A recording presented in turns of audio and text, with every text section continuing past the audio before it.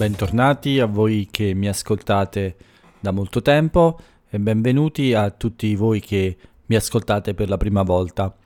Io sono Paolo e questo è l'Italiano in Podcast.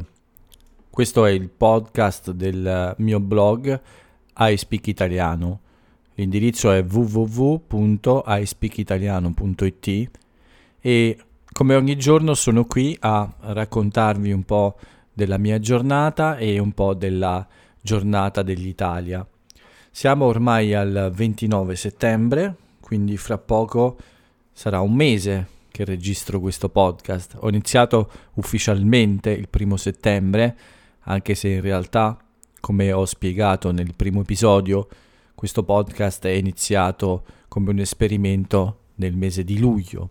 Ho fatto molti test con un gruppo più ristretto di ascoltatori prima di iniziare a registrare in modo ufficiale e a pubblicare il podcast sulle piattaforme più famose che si possono trovare online. Domani magari vi parlerò un po' di più di questa esperienza, di questo primo mese di vita dell'Italiano in Podcast e di quali sono le mie sensazioni o anche qualche piccola idea che ho avuto per il futuro. Per quanto riguarda il presente invece, e cioè la giornata di oggi, è un martedì, quindi come quasi tutti i martedì è un giorno di corsa. Questa mattina sono uscito presto, alle 7 del mattino, per fare la mia corsa e godermi un po' di mare. Corro vicino al mare, come dico sempre, e adesso è perfetto. Non ci sono più molte persone, quindi questo conferma un po' la mia idea. Nel periodo prima dell'estate e durante l'estate c'erano molte persone al mattino perché probabilmente molte persone non andavano al lavoro fuori zona, quindi non dovevano prendere un treno, non dovevano viaggiare a lungo e prima di iniziare a lavorare a casa approfittavano della possibilità di fare una passeggiata o una corsa come me sul lungomare della città. Adesso che le persone sono tornate in ufficio, sono tornate ai loro lavori, sono tornate a lavorare in presenza, tutto questo ovviamente è cambiato e quindi la situazione che vedo ogni mattina è un po' come nel passato. Ci sono un numero abbastanza grande di persone, ma non tutte le persone che ho visto negli ultimi mesi, quasi ogni mattina sul lungomare della mia città. Quindi un po' mi dispiace perché mi piaceva vedere molte persone fare sport, stare all'aria aperta, camminare, godersi il mare, ma da un lato sono anche contento perché posso godermi in tutta tranquillità la mia corsa al mattino senza troppa folla sui marciapiedi o lungo il mio percorso di corsa.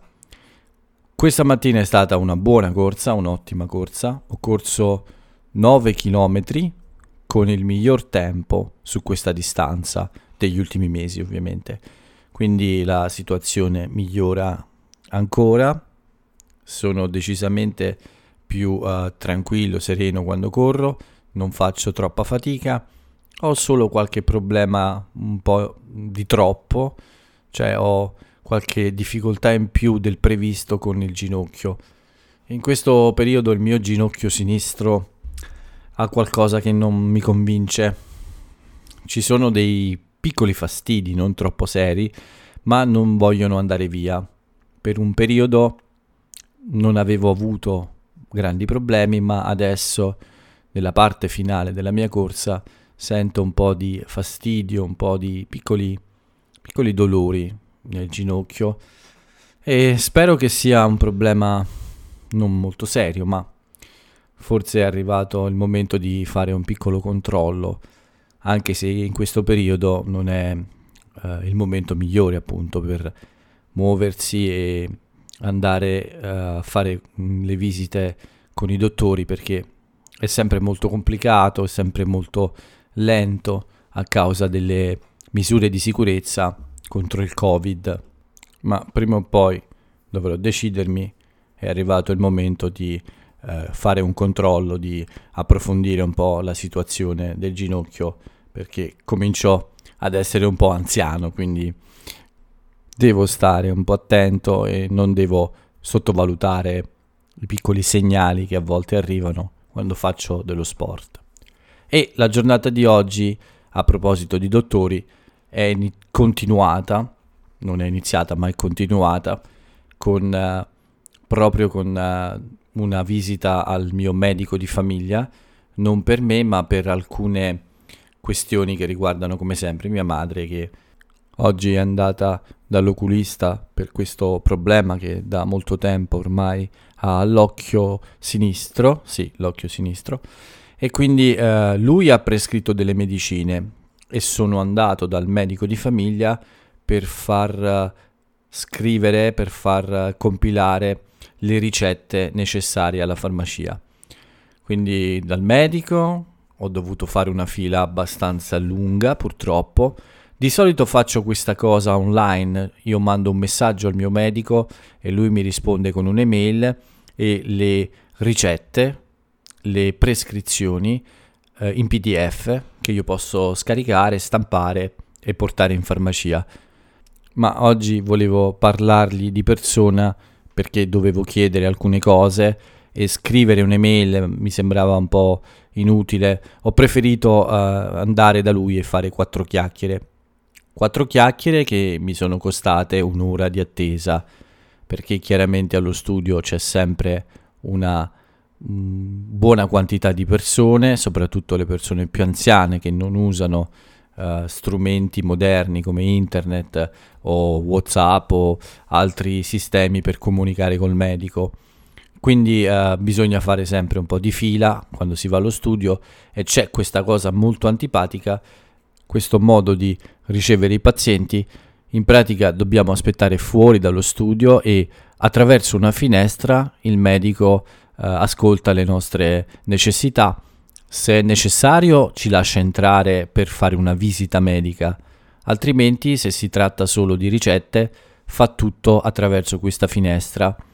È un modo un po' strano che non mi piace, ci sono altre persone intorno, c'è poca privacy, però se si tratta solo di scrivere delle ricette ovviamente non è un grande problema.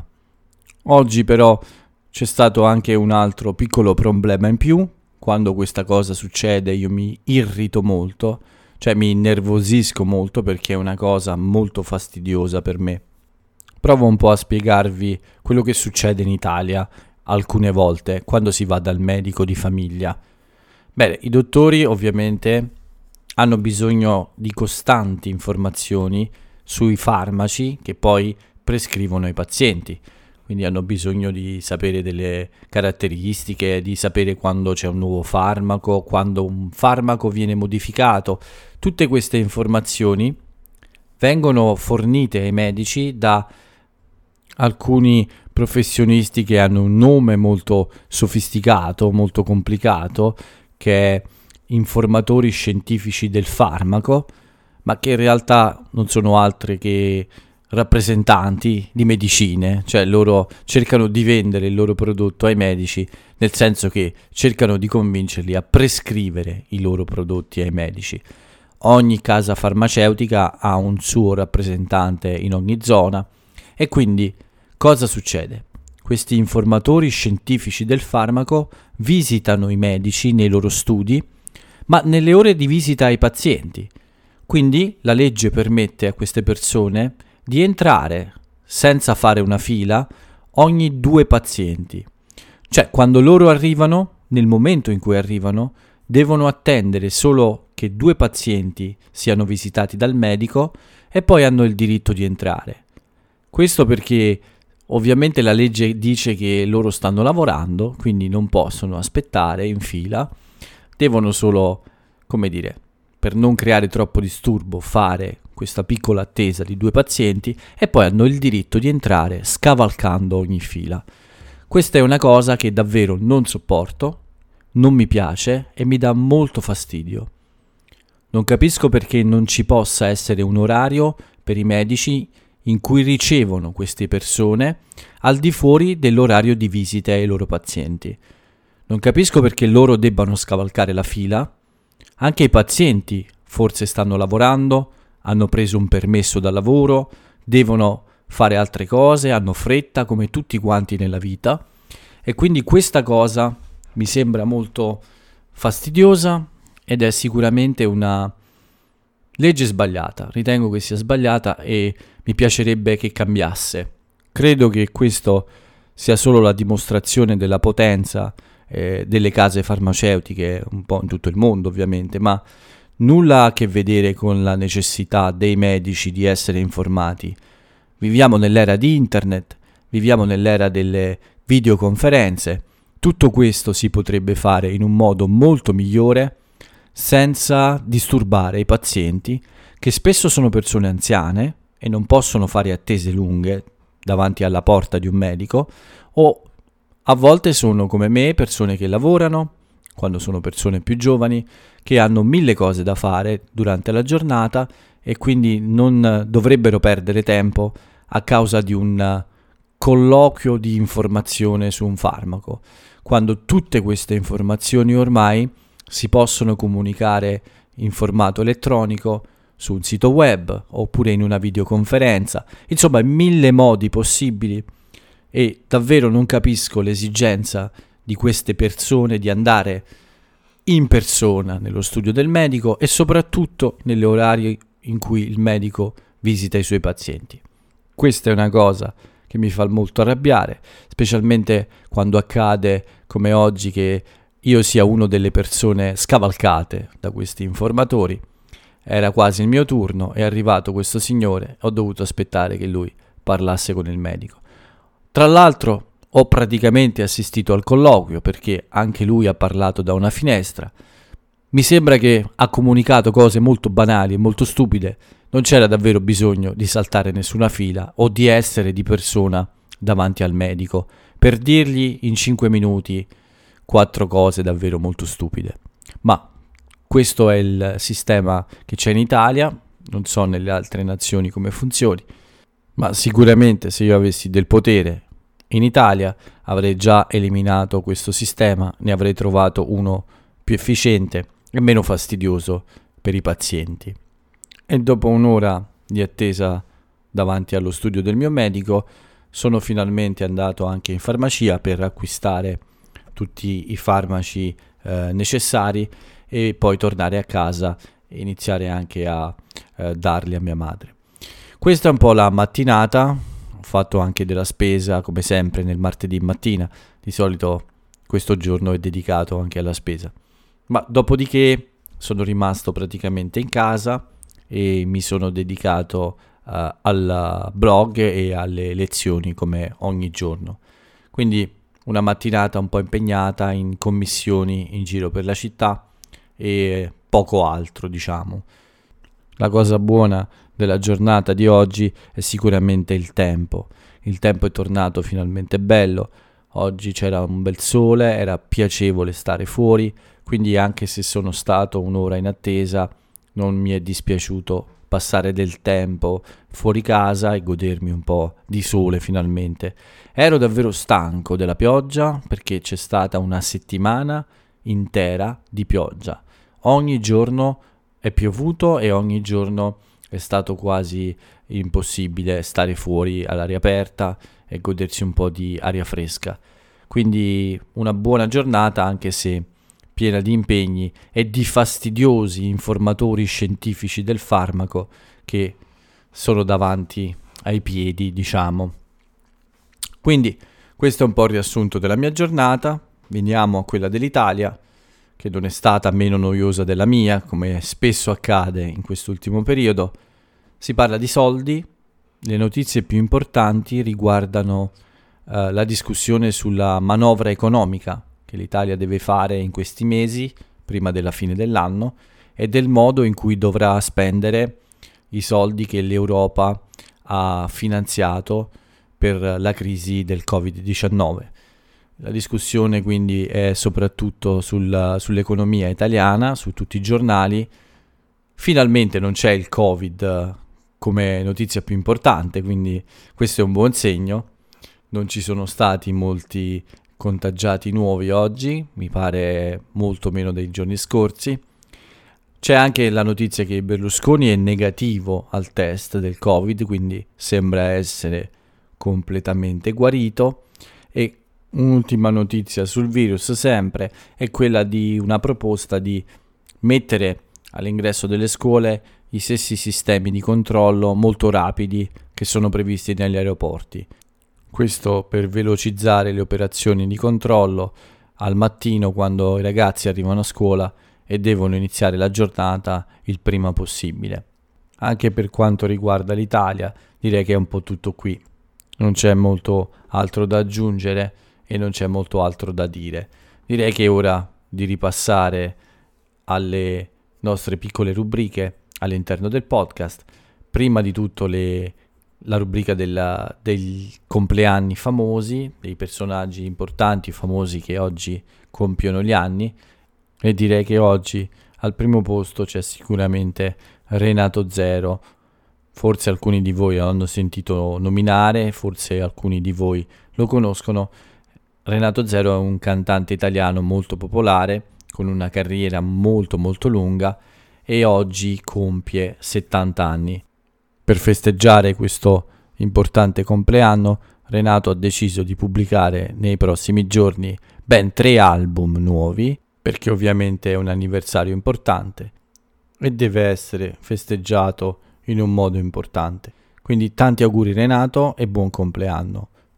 Un altro personaggio famoso che oggi compie gli anni è Lella Costa, che è un'attrice, una cabarettista, anche lei molto popolare, con una carriera molto lunga e molto amata dagli italiani. È davvero una donna molto simpatica.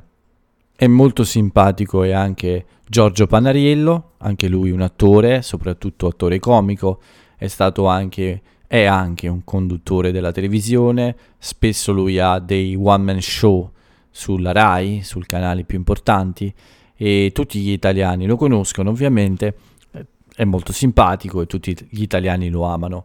Giorgio compie 60 anni, tanti auguri anche a lui.